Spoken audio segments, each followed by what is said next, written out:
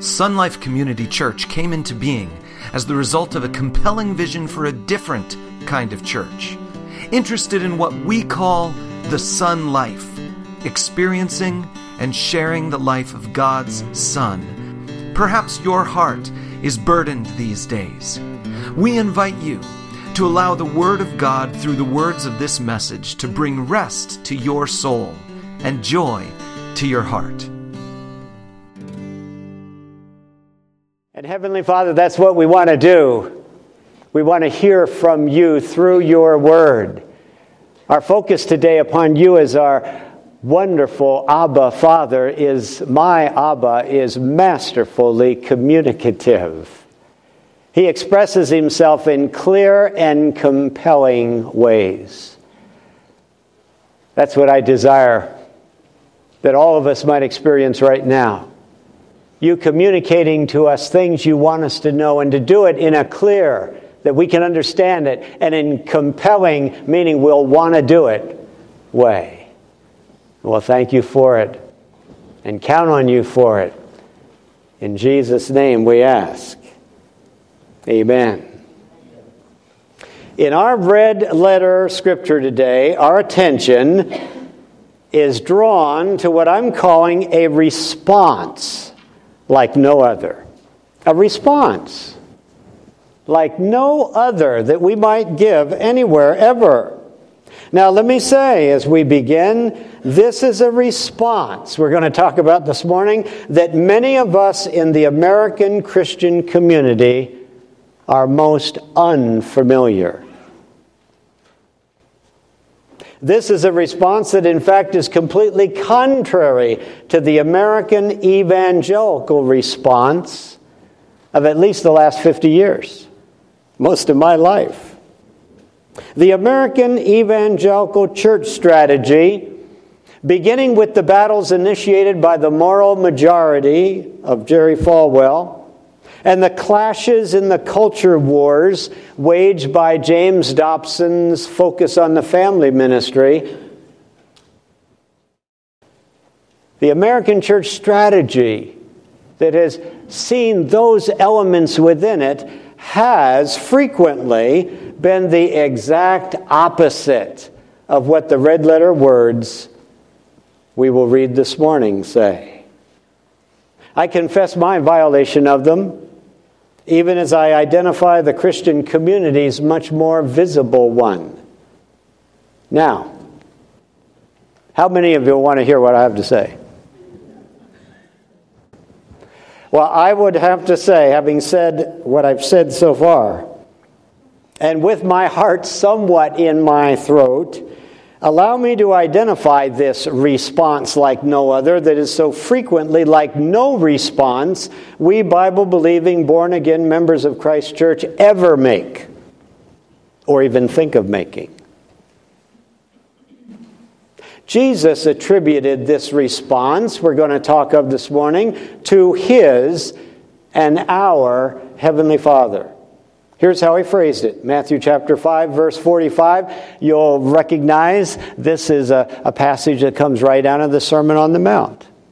That great exposition of Jesus' teachings at the very beginning of his ministry, found in Matthew chapter 5, 6, and 7. So this is Matthew chapter 5. At the 45th verse of it, Jesus says, He, that is your Father in heaven, causes his sun to rise on the evil and on the good, and he sends rain on the righteous and the unrighteous. With the understanding that both the sun and the rain are good things. We're not talking about torrential downpours that create trouble, but rain that brings life, that waters the earth, allows things to flourish. Jesus says, He, your Father, causes his sun to rise on the evil and the good, and he sends rain on the righteous and the unrighteous.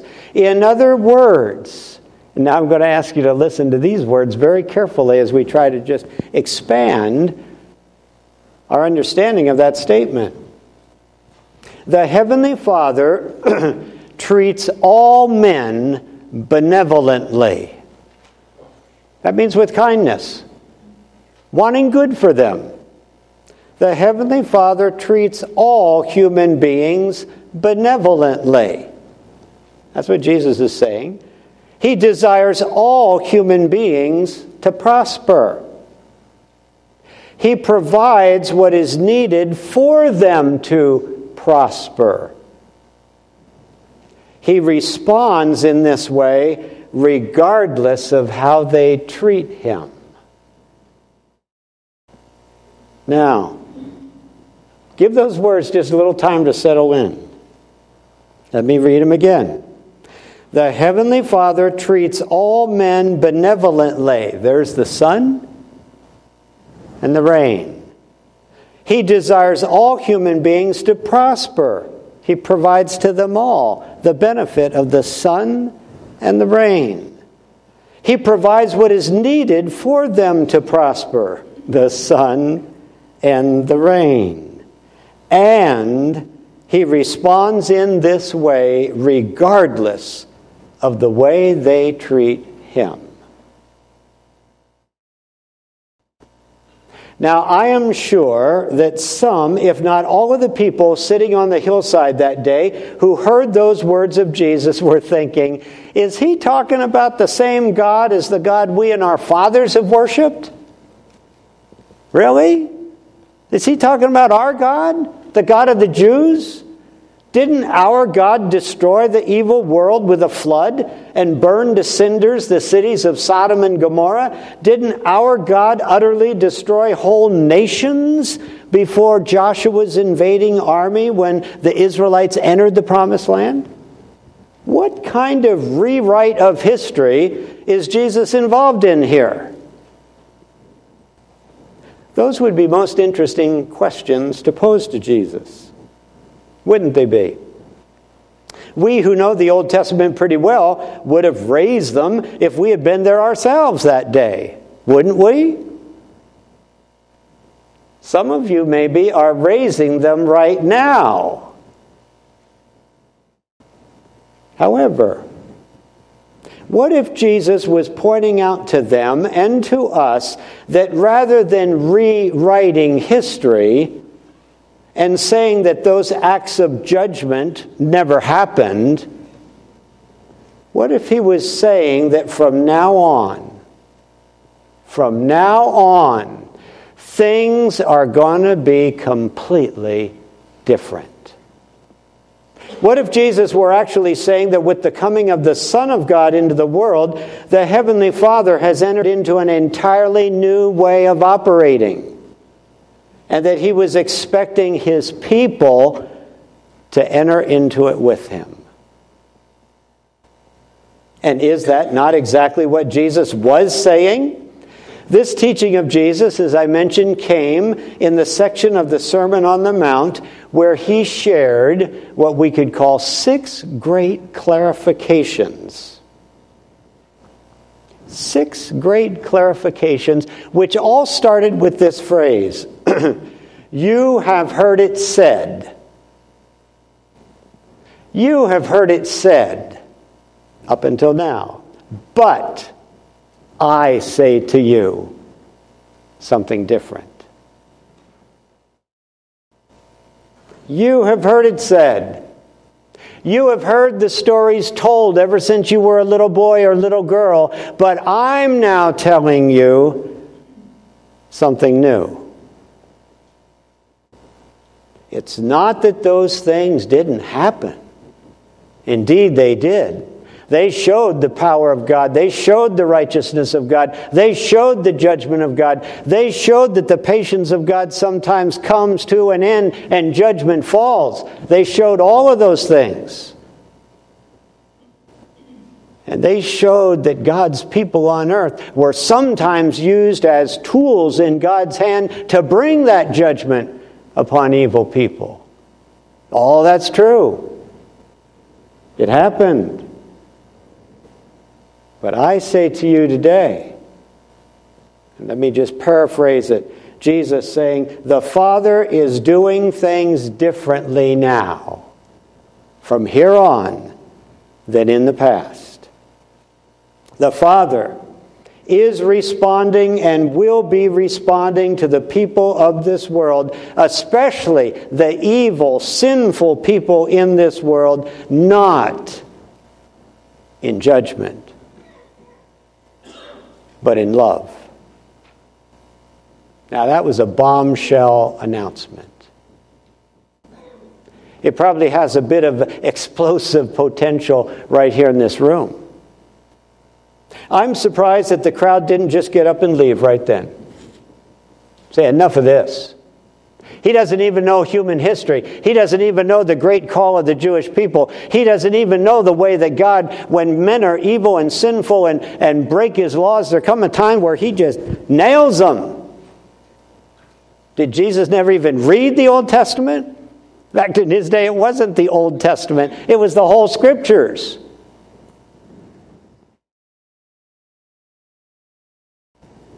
How about all the people sitting there in that day listening to what Jesus said, who themselves were just counting the days until the Messiah would come and wipe that evil pagan Roman Empire right off the face of the map? How are they going to respond to these words from Jesus, this one who would call them to follow Him?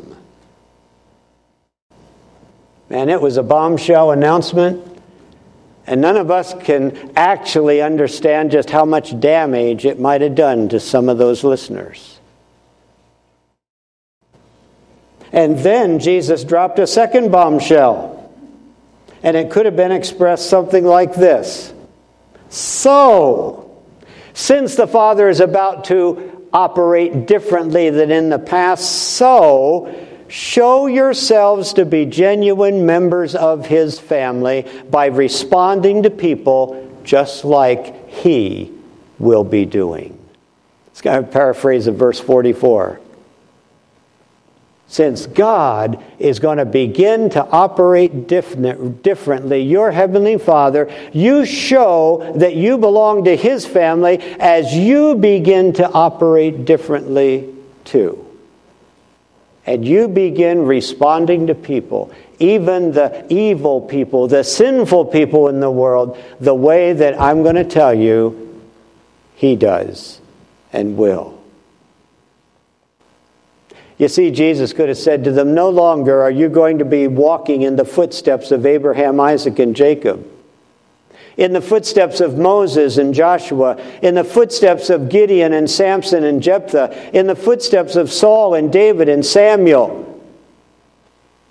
All of them, they will no longer be the action heroes that you and your children will seek to imitate. The Father is not asking you to take up the baton that they have laid down. You're going to walk in the footsteps of the Son of God. You're going to walk in the footsteps of the one who has come not to condemn the world, but to save it and to demonstrate the love of God in it. See, your response to the people of this world, Jesus could have said, like the response of the Father, and His own response would be a response like no other. Like no other that any Jewish person had ever made before Him. And now with that implied transition, Jesus then shared with them some of the elements of this uniquely God-demonstrated response that they should be getting ready to put into action. Two big categories of actions. And both of them are radical, and they're pretty similar, but Jesus identified them a bit differently, so we will too. And in both of them, and in all others that apply, Jesus is saying, I believe this is what He's saying in a phrase. Wherever you are, whoever you encounter, especially when you encounter the sinful, wicked, hurtful people in this world, be seen as an asset, not as an adversary. Now that's radically different. We human beings always like to divide things into two. Those like me, those not like me. Men, women, good people, bad people. Christians, unbelievers. Righteous, sinful. Those that have been saved from God's wrath and those who, man, any minute it's going to hit them. We just love to do that. And Jesus is basically saying those categories are going to be handled differently. Rather than waiting for the judgment of God to fall upon these people who so deserve it, and sometimes recognizing God might actually use me to dish out a little bit of it myself, he says, I want you to look at the situation differently. Completely differently. First of all, he says, you who should be showing yourselves to be children of your Father in heaven, who does make the rain fall upon and causes the sun to shine upon both the evil and the good, do not resist. Verse 39 we're looking at. Do not resist or fight back against an evil person. Now, Jesus actually said that. Go ahead and say it. I give you permission. This is nuts. Do you think the people of his day didn't say, come on, I can believe he's from Nazareth? Those people up there don't have a clue what life is really like. Can anything good come out of Nazareth? Did you hear what he said? Our whole Jewish identity is based upon being the good guys, and frequently God using us to punish the bad guys. Don't resist them. Do not resist an evil person. Jesus said that right in verse 39. And then Jesus goes on, because the world was full of evil people.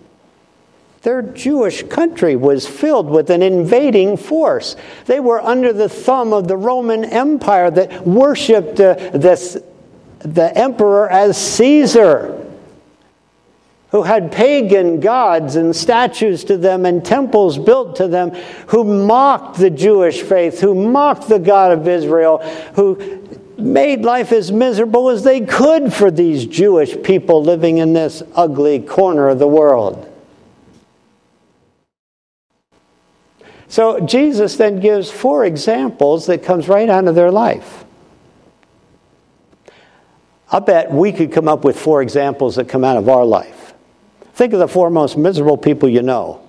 The people who make your life the most miserable on the face of the earth. Just go ahead, do it right now. Stop at 4. Okay, now Jesus is going to point out to them things they were all familiar with. 4 examples of it.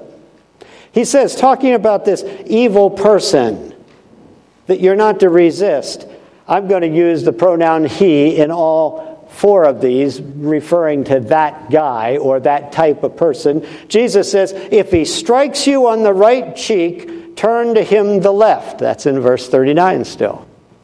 So he smacks you on the right side of your face. He's angry at you. He's irritated at you. You've ticked him off somehow, or at least he says he is, and he feels justified in just smacking you on the side of your face. Jesus says if he does that, turn to him the other side. See, that's a physical situation, and it speaks to physical suffering.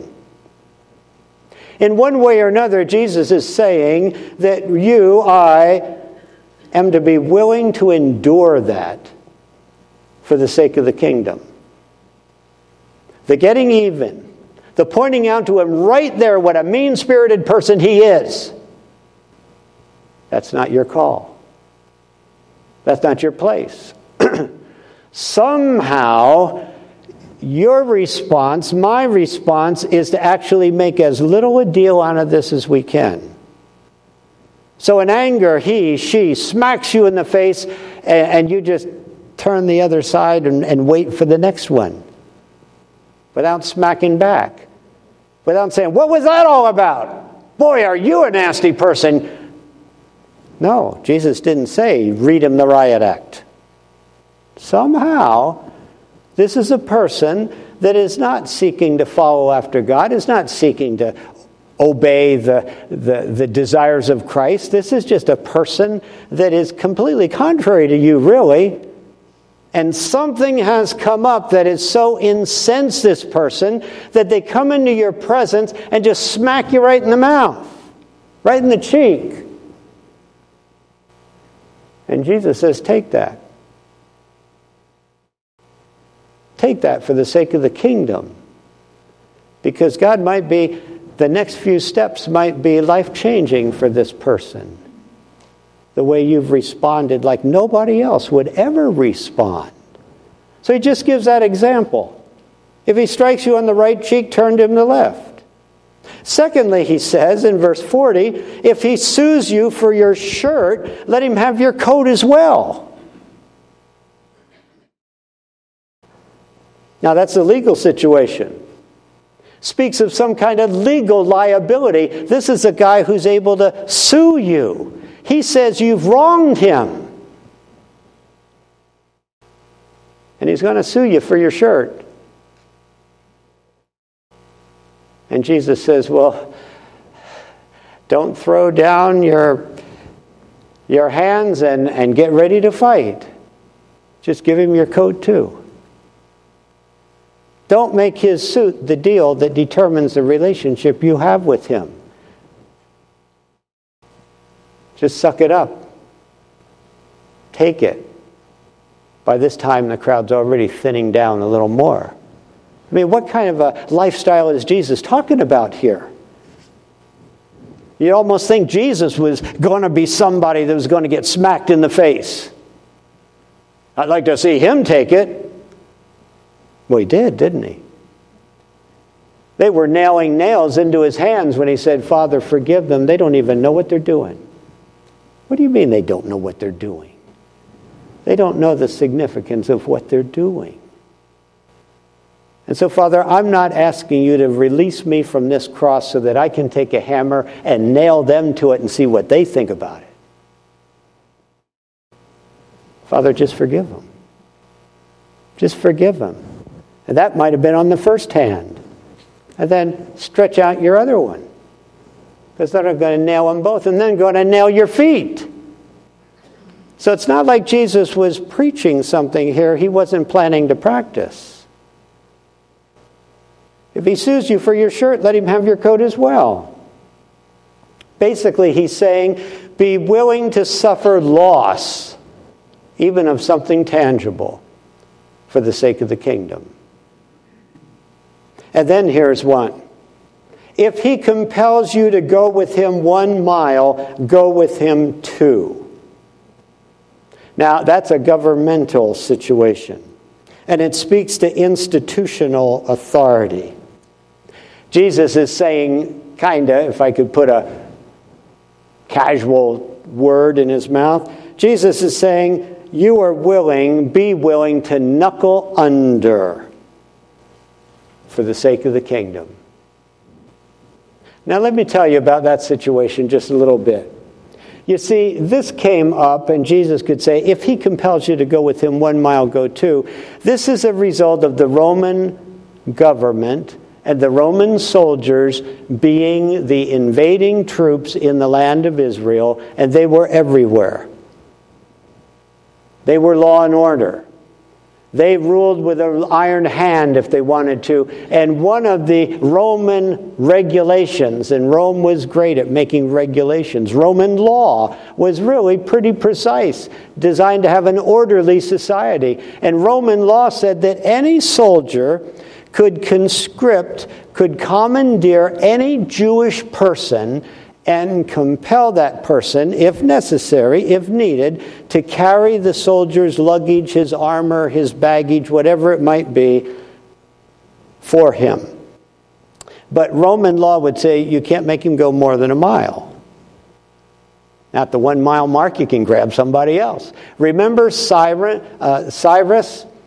Simon of Cyrene, when Jesus was carrying his cross and he fell beneath it, couldn't go any further, the Roman soldiers grabbed a citizen. The Roman soldiers didn't lift up that cross, even though they would have been strong enough to do it. They just grabbed a guy who was walking in, who was in the crowd, and made him carry the cross. So Jesus says here, if you're in a position where you are commandeered, and he's just painting a picture for them, what they might do, and here's the way I paint it. What if? See, because he says if he commandeers you to go 1 mile, that's what he's legally limited to, and you offer to go 2, how would that work out? Well, just picture this. What if you as a Jewish citizen had been so commandeered, and upon being chosen, you picked up that soldier's gear cheerfully? And on the way, the 1 mile, and on the way you expressed your gratitude to that soldier for the protection from robbers and barbarians that he and his fellow soldiers provide for you.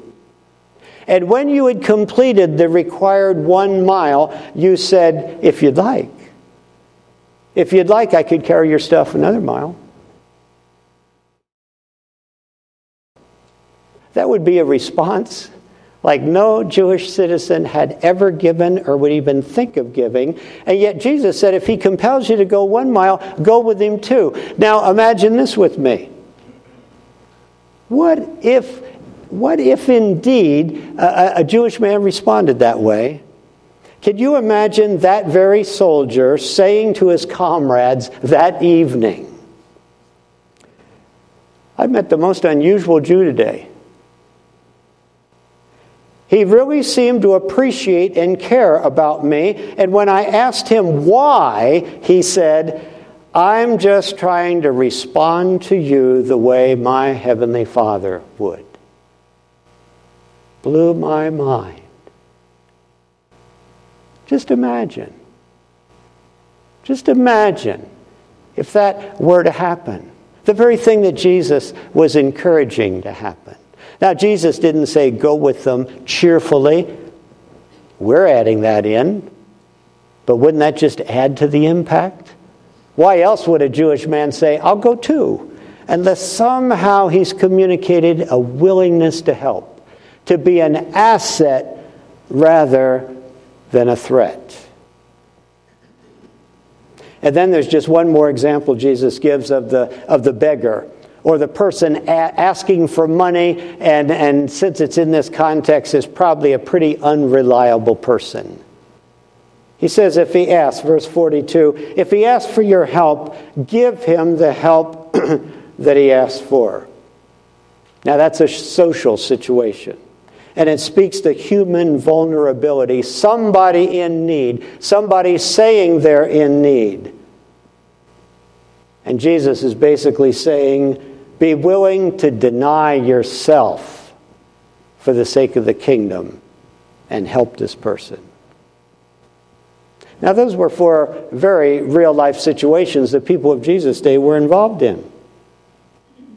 And things like that we might be involved in ourselves. Certainly social situations and governmental situations and legal situations and even physical situations. These are situations where Jesus identifies the radical, unexpected response that our Heavenly Father would have us, His earthly children, give. Now here's a second category of actions that are just a little bit more generalized, not as specific as a soldier grabbing you or these things. Jesus just says that, but there's situations that could or would cause us distress. And so speaking more broadly, Jesus now says, love your enemies, whoever they are. People who are not desiring to do good to you but harm to you. And perhaps have even done harm to you. Love your enemies, desire good for them. And then he says, so pray for them. Pray for them. Oh, God, give them what they deserve. That's not a good prayer. Jesus is saying, pray for them. Pray for them that the very thing that your Heavenly Father desires to do will in fact be done. And in whatever way they need the sun to shine upon them to give warmth and encouragement, and whatever way they need the rain to come into their life to nurture and flourish something good and wholesome, Father, bring that. Bring that. Father, do your thing in their life right now. You who are not at this time judging and condemning, but have come to save and to demonstrate love in this period of earth history.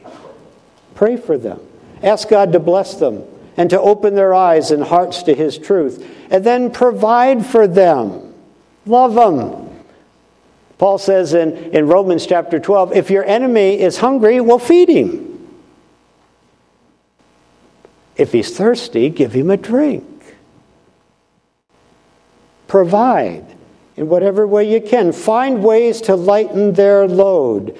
Bring both the warmth of the sun and the refreshment of the rain into their lives in whatever way you can. I'm not going to mention any names today. I thought about that. But then this goes down over the whole anybody. And so I just thought I'd do this, because we might not have a common name that we'd come to. Think of the worst politician you can think of right now.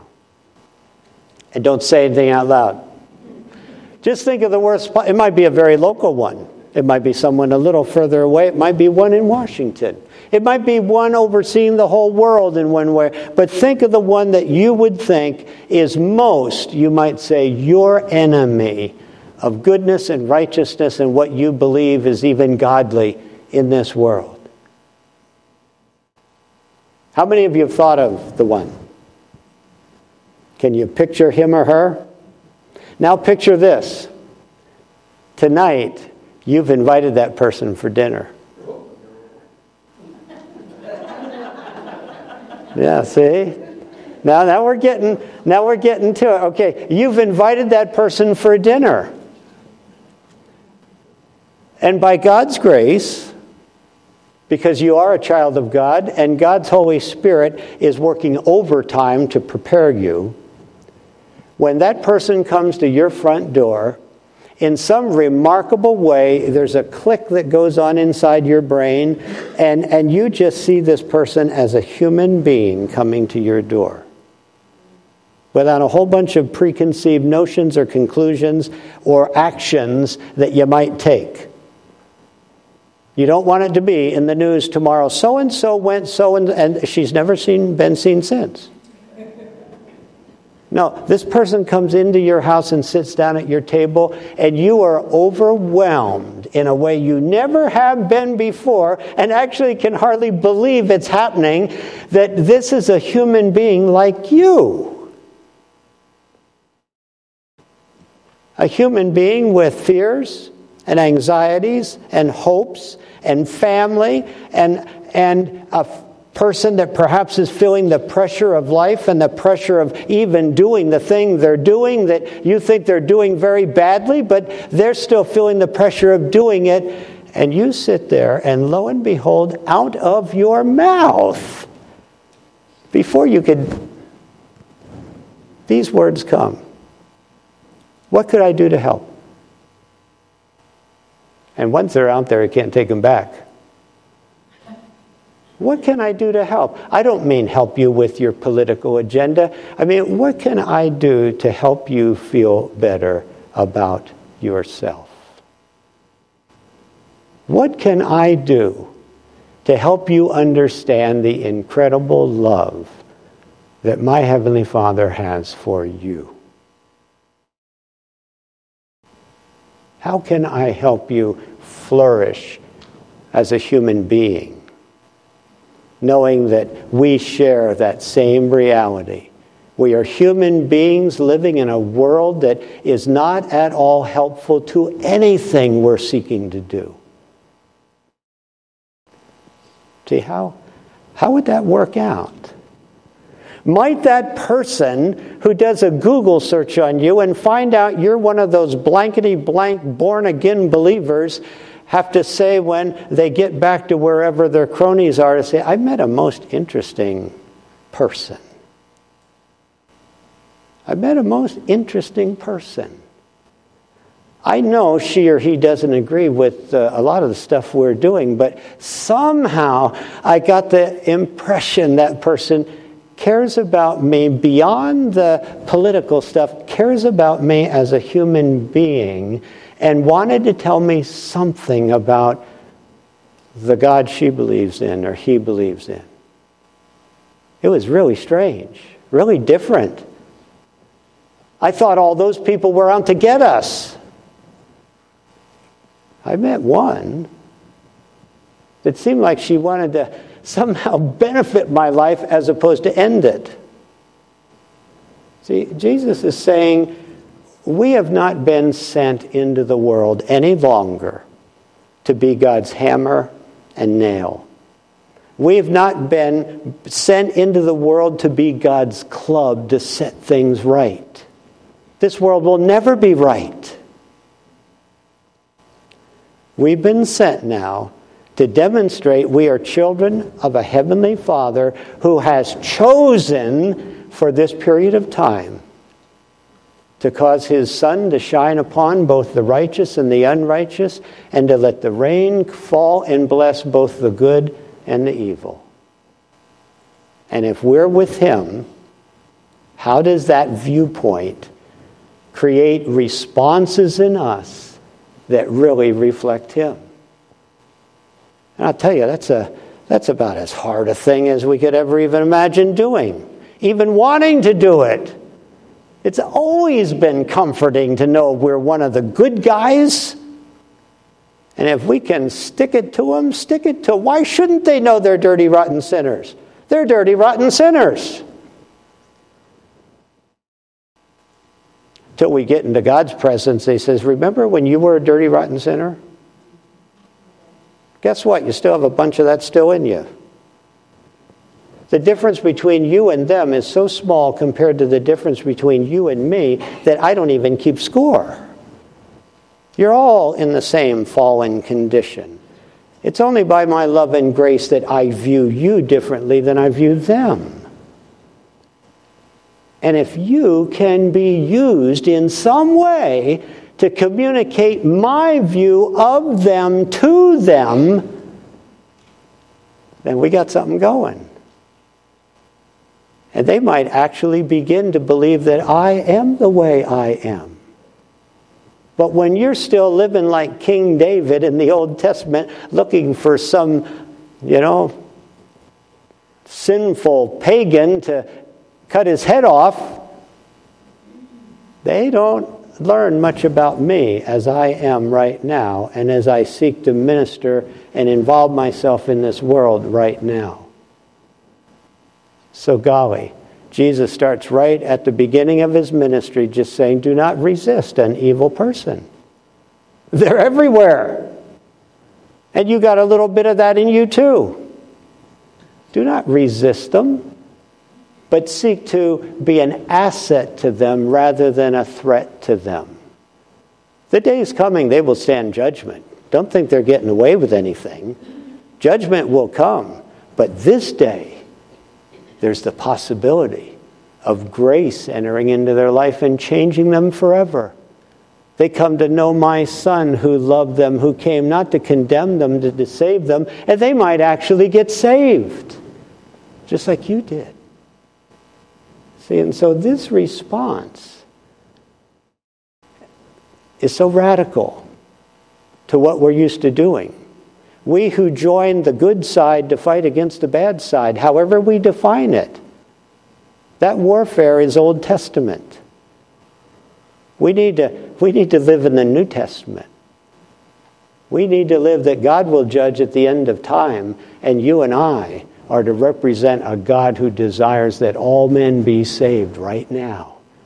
And make all of your responses consistent with a Heavenly Father who wants to bless all men. Now, men can spit on his blessings. We know that. but He wants to. They can spit on the things that you offer. Of course they can. But you want to offer them. Your Heavenly Father wants to offer them. And to be viewed as one of His. So our final thought, we'll just get right down to it here. Desiring good, not evil for all men. Circle the word all. Desiring good, not evil for all men. Ministering grace to all men. Grace means cutting them a little slack. Grace means providing them things to get to where on their own they could not get. Things they don't deserve, but would be helpful and enjoyable to them. Ministering grace to all men by whatever means we can is indeed a response like no other. I just want us to get to the place where all the people who would know us would say, that little church over there is like nothing else I've ever seen. I've been in a lot of churches in my life. And I've been recruited for causes again and again and again and again. And over there in that little place, I never felt like I was recruited for a cause, to join a team, to put on a uniform, to demonstrate what side I'm on in this great battle for the soul of America. I just found people who welcomed me in. And who desired that I would get to know the one they believe is the living God who can provide for me eternal life. See, it's a weird group, different group, unlike other churches I've been in. I like it when somebody comes in who's never been in a church in their life and they just assume this is normal. This is the way people treat each other everywhere. We can be that. We need to be that. Jesus says, be that. And those letters are in bright red. And we got to deal with them. And then we have to embrace them. And then we have to delight ourselves in them. Heavenly Father, that day that Jesus launched His ministry, really, He covered just about every topic He was going to cover and demonstrate for the next 3 years. And this one right here, talking to people who were living under the thumb of a arduous invading force, He was actually telling them to look at those soldiers differently. And only by the grace of God could they. And Father, we remember the time it was a high-ranking Roman officer who even came to Jesus then and said, could you minister to my servant? I'm not even worthy to have you come under my roof, but would you, I know what a loving, miracle-working man you are. Would you minister to this one who means so much to me? And the crowd would say, I remember when Jesus talked about that way back in the beginning. And here He is doing it.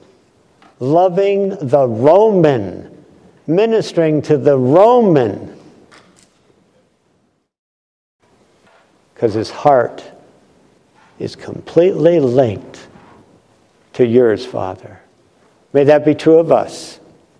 May our hearts be so linked to yours that our behavior starts matching yours, and our response to people, all people, begins to match yours in this marvelous age of grace that we are part of.